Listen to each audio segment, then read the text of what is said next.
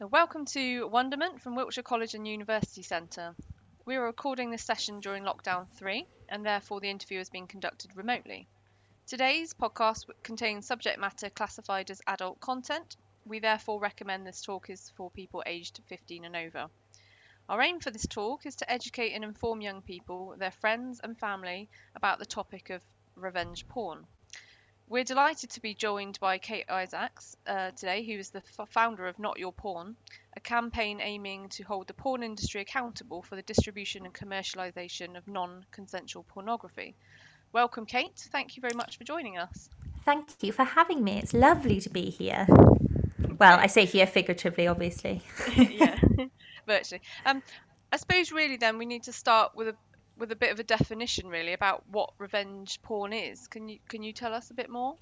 Yeah, absolutely. So we'll get into the reason why I don't like the term revenge porn in a sec, but revenge porn is essentially the non-consensual sharing of images, basically, usually in like a sexual manner, nudes, videos, that type of thing. Okay. And sorry, you said then that you're not keen on that term. Why is that? Well, it's the name of the law, right? So there was a law passed in 2015 called the Revenge Porn Law, but I think I'm a big believer that language is so important, and the term revenge porn just feels really strange to me, and I think it does to victims too, because one, the revenge element basically insinuates that the victim has done something wrong, that it's a vengeful act against them. The other, that it's porn. We don't say child pornography anymore, we say child abuse, and I think it sort of almost glamorizes it a little bit. It's very, very strange. So I know a lot of victims that I work with prefer the term image-based sexual abuse. So I tried to use that one, but obviously because the law is called revenge porn, then it kind of at the moment lends itself to what the majority of us call it when we're talking about it. Oh, great. Well, no, thanks for sort of telling us a little bit more, because there will probably be lots of people out there who don't know what that is. So what is the scale of this issue then? I think it's a lot bigger than we know. And I think that kind of has been illustrated to me, I guess, over the last couple of years. But it's a very difficult crime to measure. And I don't think we have that many stats on it, if any. It's very difficult to get data on it, simply because of the fact that there's so much shame associated with it, just for the simple fact that, it feels like it's still very much like a victim blaming culture around revenge porn, unfortunately. Much more so, I think, than any other sort of sexual crimes nowadays, luckily for those. But yeah, it's difficult, and it's difficult to know because a lot of people don't like coming forward, because if you imagine there's pictures or videos out there that you don't want to be out in a public space, you're not really going to go around yelling about it. And unfortunately, only 2% of revenge porn cases in the UK actually get a conviction. So it's very, very difficult to actually measure how many women this has affected. But I know from the amount of emails that I get on a daily over the last couple of years that it's definitely a much bigger issue than I think the general public knows. So can you tell us a little bit about what prompted you to begin the Not Your Porn campaign? Yeah, totally. So I didn't really know much about revenge porn or porn.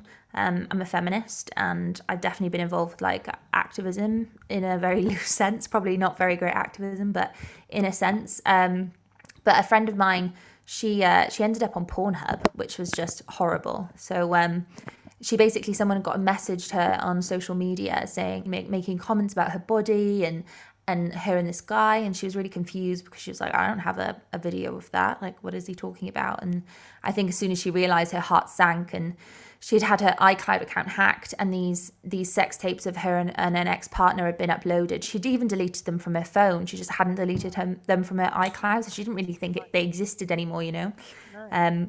So then eventually they ended up on Pornhub. And it was just an absolute mission to try and get it down, and we couldn't, unfortunately. And it was something that I couldn't really understand, because as much as I didn't really know about porn and the porn industry at the time, I knew that porn is very much legal, and Pornhub is a company that operates within the UK. It's tax paying. So it felt very strange that a porn website could use that form of image-based sexual abuse to make a profit. And I thought, there's something gone wrong here. Someone must have been claiming to be her. There must be some identity fraud. You have to consent to being on Pornhub. and unfortunately did a lot of research and quickly found out that that wasn't the case at all, and there were no laws protecting her in that regard. So classically started shouting about it on Twitter like a very angry woman, and unfortunately more women came forward with the same story. So I wrote to the Secretary of Justice and asked how this company could be profiting from revenge porn. It felt really strange, and basically had a response saying that the revenge porn law that we have in this country only applies to individuals. It doesn't apply to companies. So actually they were completely within their legal, exactly. And it just became this thing that kind of just kept going and going. And then, we found so many child abuse images on those websites as well, and stolen sex worker content. And it just sort of spiraled from there, really. So now we're working to change the law. We're calling for regulation for the commercialised porn industry. We're calling for consistent reform of the revenge porn laws that exist at the moment, because they're absolutely nowhere near fit for purpose.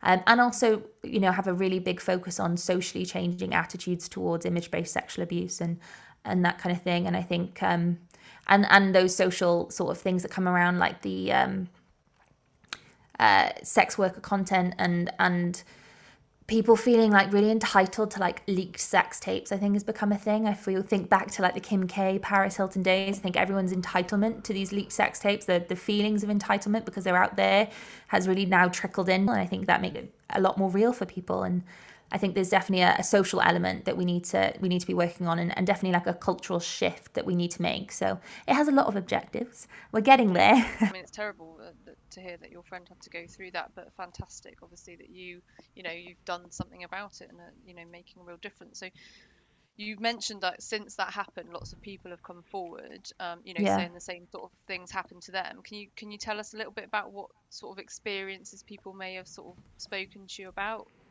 Did people understand at that time what's actually happened to them? I think it's so varied, and I think this was my first, when the emails started coming in, I think this was my first experience of being like, oh, actually revenge porn law doesn't work here. Because in the case of my friend, this wasn't a vengeful ex-lover, this was an iCloud hack. Like, they were targeting specific people to try and get content off of it. So it just, there were all of these different scenarios, and it didn't fit into this like neat narrative of the jealous ex-boyfriend sort of thing. But yeah, it was so varied. We had a woman come forward who now works for the campaign, who her boyfriend at the time was recording them having sex, and she had no idea whatsoever at the time. And it was quite an abusive relationship, emotionally abusive, and they broke up. But then subsequently his ex-girlfriend got in touch with her a few months later and said, we're on Pornhub. And she just couldn't understand how, because obviously she hadn't recorded a sex tape. She was like, that's not me. It can't be me. I've never done that. And then she went on and she saw the link and she saw herself, and getting that content off was incredibly difficult. And she didn't even know she had been recorded without her consent anyway. So we had a few like that. Lots from school kids, which was really hard. I think from anywhere from the age of like 13 to 16 kind of spiked during the first lockdown.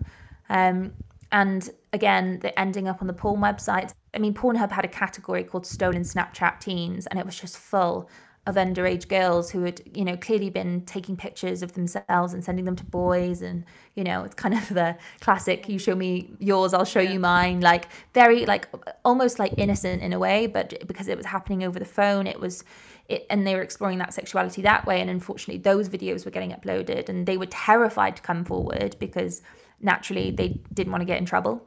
And they couldn't get it off these websites either. Had two gay men, I think, out of the whole time have come forward, that their partners ex-partners have put themselves up on Pornhub and different websites. And I think it just continues. And I think the porn website thing is really typical. And that's kind of like something that's been a really consistent narrative throughout this whole thing. But then last week was actually a bit of a turning point, for a lot of reasons. But one was that it was quite a lot of talk on Twitter about it. There was a young woman, who the Metro had posted an article about her. So essentially, she has a history of depression. She's in like a mental health facility at the moment. And she had sort of loosely consented to an image of her. She was going to see the Love Islanders, like a Love Island meet and greet. And she was standing next to Megan Barton, and her top came down. and revealed her breasts. And there was a picture of it, and at the time the Metro asked if they could publish it, and she was really poorly, very, very poorly at this time, and it was kind of, they didn't do any due diligence, she kind of just said yes, and it resurfaced like about a year later, which was recently, and the Metro refused to put it down, even though like she had said please, like they hadn't blurred anything out or anything, and the Metro actually refused to remove it, and she said, look, I've got all of these papers to show that I was sectioned mere days later, like I wasn't in the right frame of mind, I couldn't have consented to this. Yeah. And they refuse to pull it, and it's just, and this is the thing, I guess, with image-based sexual abuse, like it just takes so many different forms. Yeah. So therefore and it's really hard then to regulate it, I suppose. Yeah, it's really, really difficult. So I think there's so many loopholes we have to close. And it's going to take a really long time. I think there's been a lot of movement with it recently, which is fantastic, but there's so much left to do, like genuinely so much left to do. So yeah, it's super, super varied, I think, on a day-to-day. Like there's obviously the classic, like I've ended up on a porn site situation, which we see cropping up time and time again, but there is also like super nuanced examples of image-based sexual abuse that we don't really think of, like that Metro example. Yeah, absolutely. So, I mean, obviously this has happened to, well, hundreds, if not thousands of people. Is there, what's the split? Is this happening to, is it mostly women? Is it men too? Yeah, definitely. I'd say absolutely, like overwhelmingly the majority of victims are women. Right. It definitely feels like a very like man on woman crime. Where we have seen male victims, it's been in a gay relationship, so it's been man on man. And I think that I'm sure that there are cases where the other way around happens, and I'm sure it's underreported, just as a lot of sexual crimes against men are. But I think the evidence that we have and the evidence that's starting to be collected from other organisations, it's absolutely a very male on female crime, unfortunately. And like I said, I'm sure there's nuances within that, but at the moment, and my experience working in the campaign, nearly every victim I've ever worked with, and there are hundreds now, have been women, minus 2 gay guys. So it's difficult to address, the subject without looking at society's relationship with porn. How much do you think that this affects people's actions when they choose to create, revenge porn?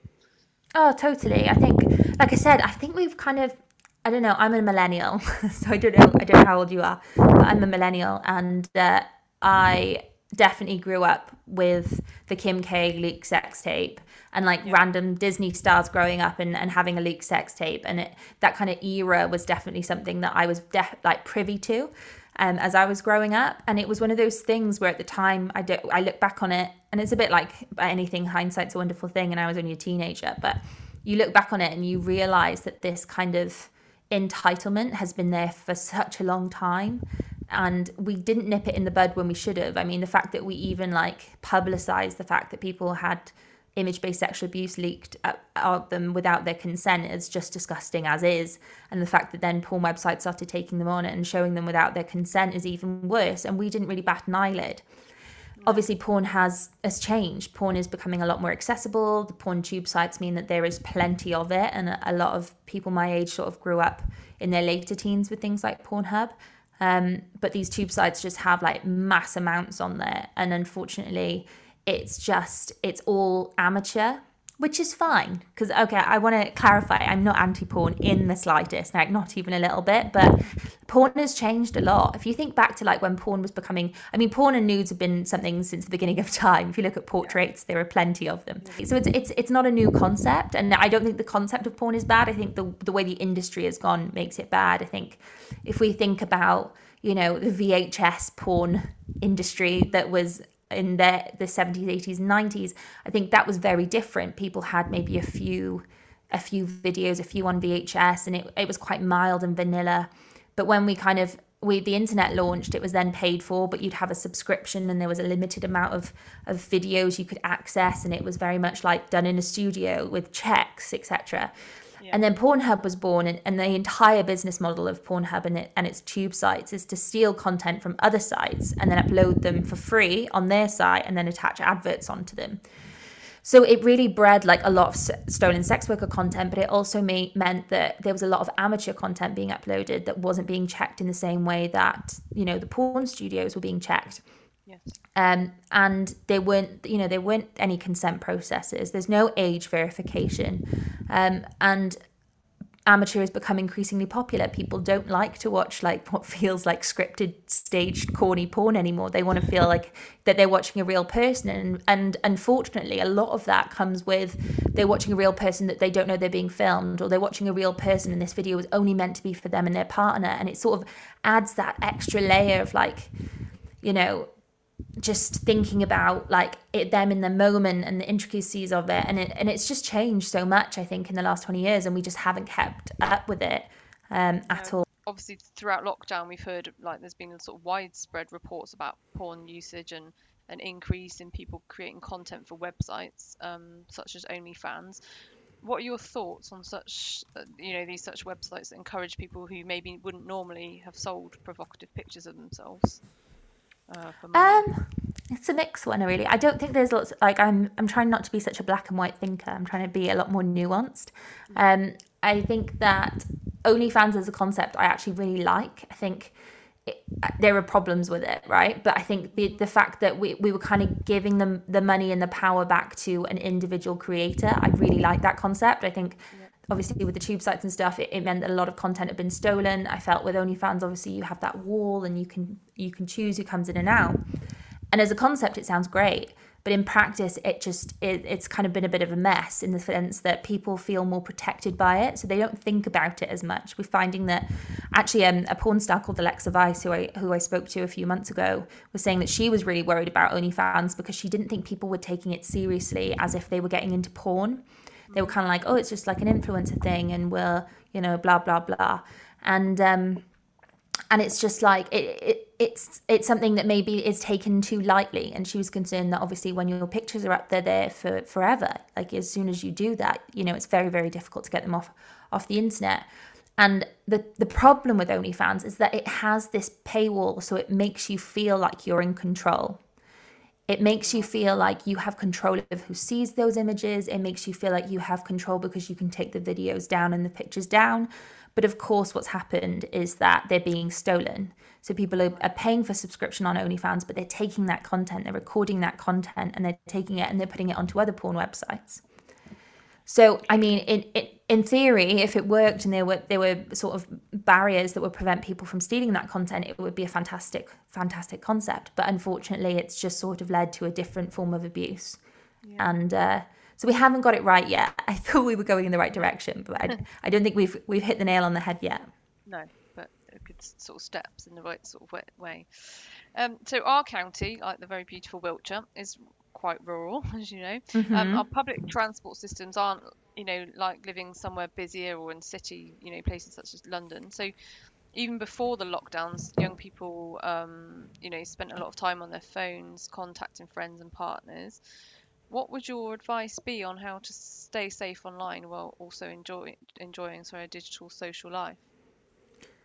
I think the Sarah Everard case has sort of rocked everyone this week, in the last couple of weeks, and I think the victim blaming culture around that has been quite rife, in the fact that people were like, well, why was she walking home alone?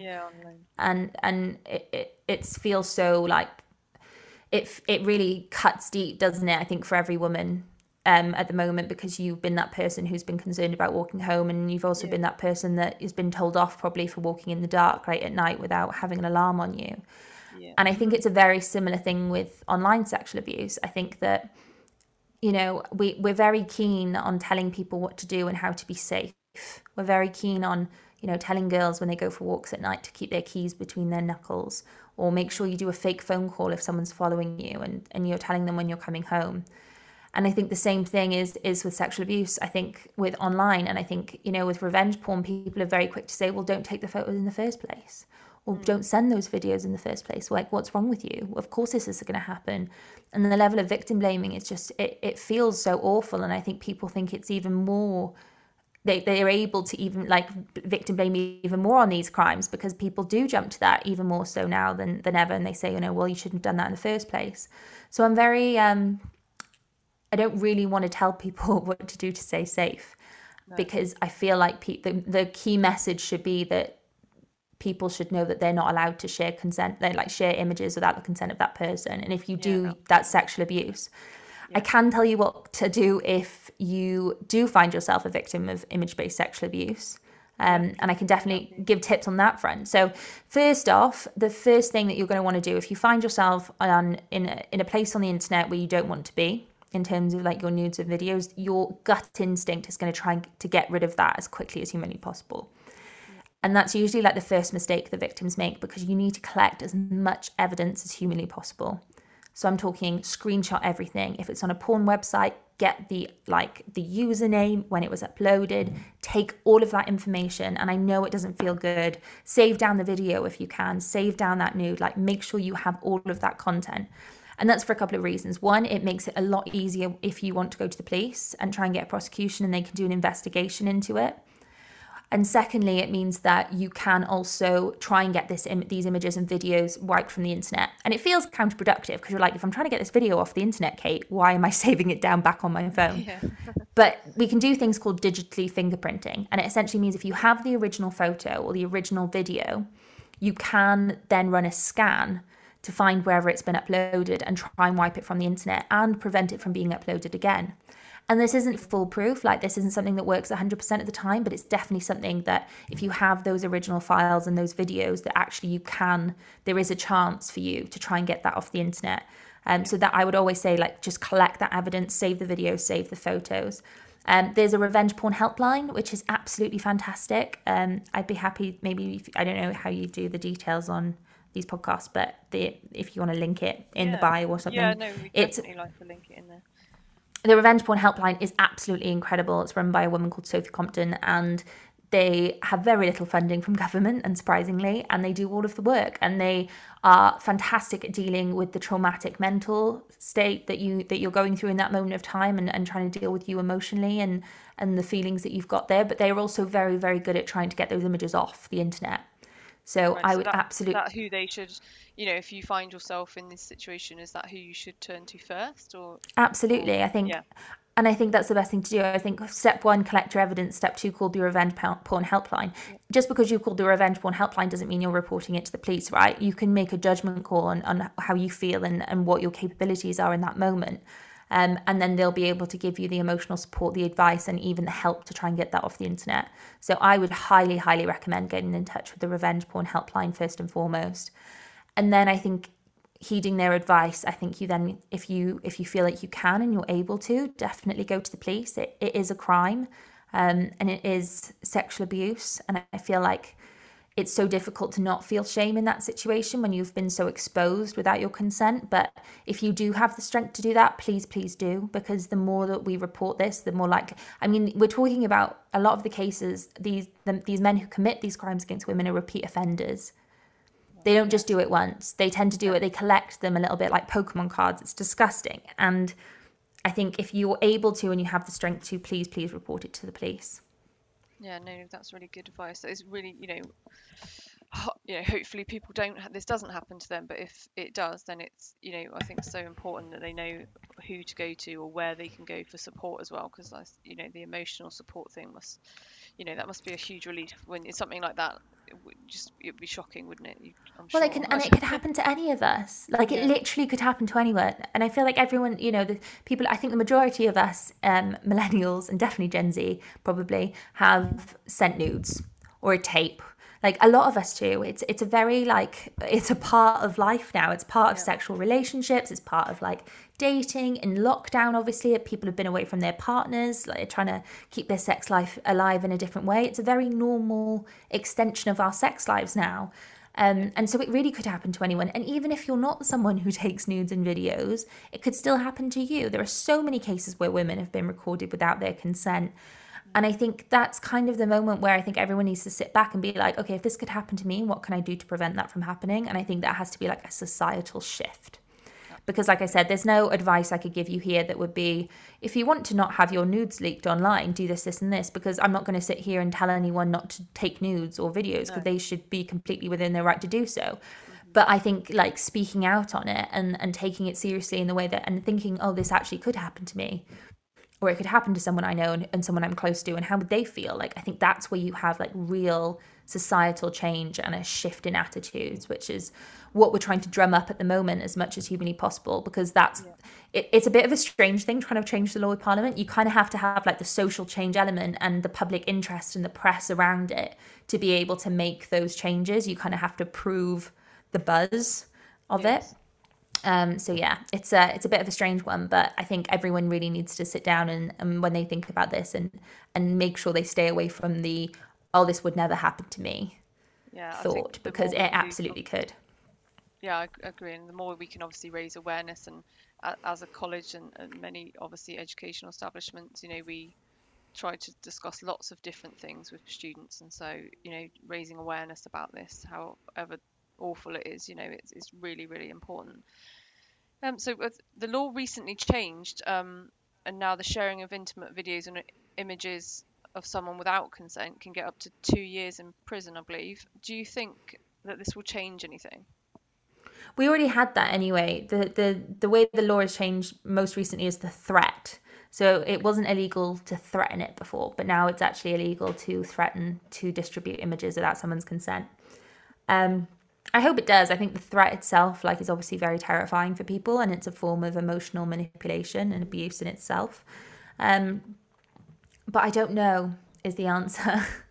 I'd be lying if I said I did. That change in the law, was that, did that come about as part of your campaign? I think there were knock-on effects. It wasn't something, yeah, no, absolutely. That came from Refuge. I actually worked on the Zara McDermott documentary, and I know that she's been campaigning for that. And I worked with Zara McDermott on that documentary as well. So it's been something we've absolutely been involved in completely. But I would not sit here and take credit for that actually at all, because Refuge have put so much work into it. But I think it's a knock-on effect. I think activism is a knock-on effect. I think as soon as one person starts talking about it and it happens to other people, and people start, actively shouting about it and having conversations, it does have a knock-on effect. And I think that's when really good things happen.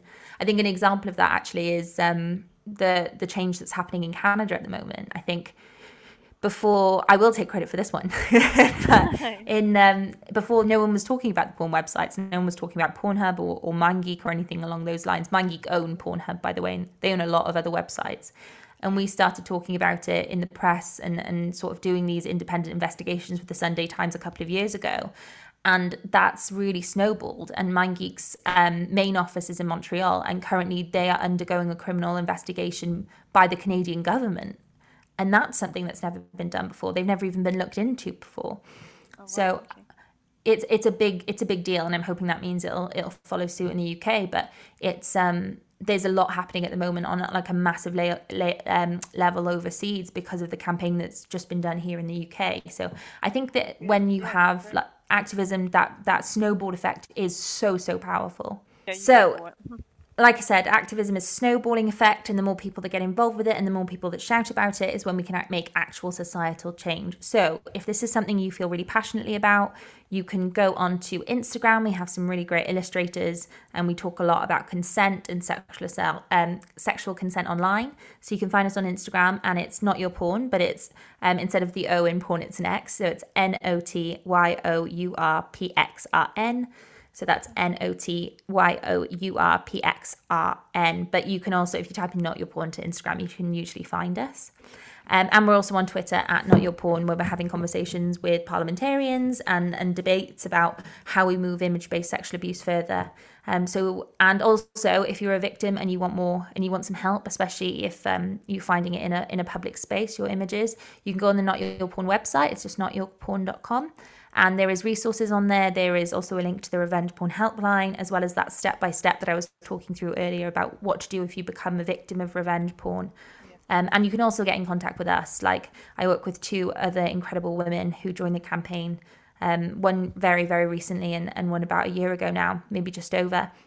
And we're all available to chat, and you can feel free to email us if you're really struggling or if you need any advice. We're absolutely here for that. Brilliant. Yeah, no, that's fantastic. Yeah, really helpful. And I'm sure lots of people will obviously want to support as much as they can. So, yeah, it's great to have that information. if anyone is listening, and obviously Kate's given the information about the hotline that you can call. If you are a current student at the college with us, then we also have support internally. So you just need to contact by email. You can email safe@wiltshire.ac.uk.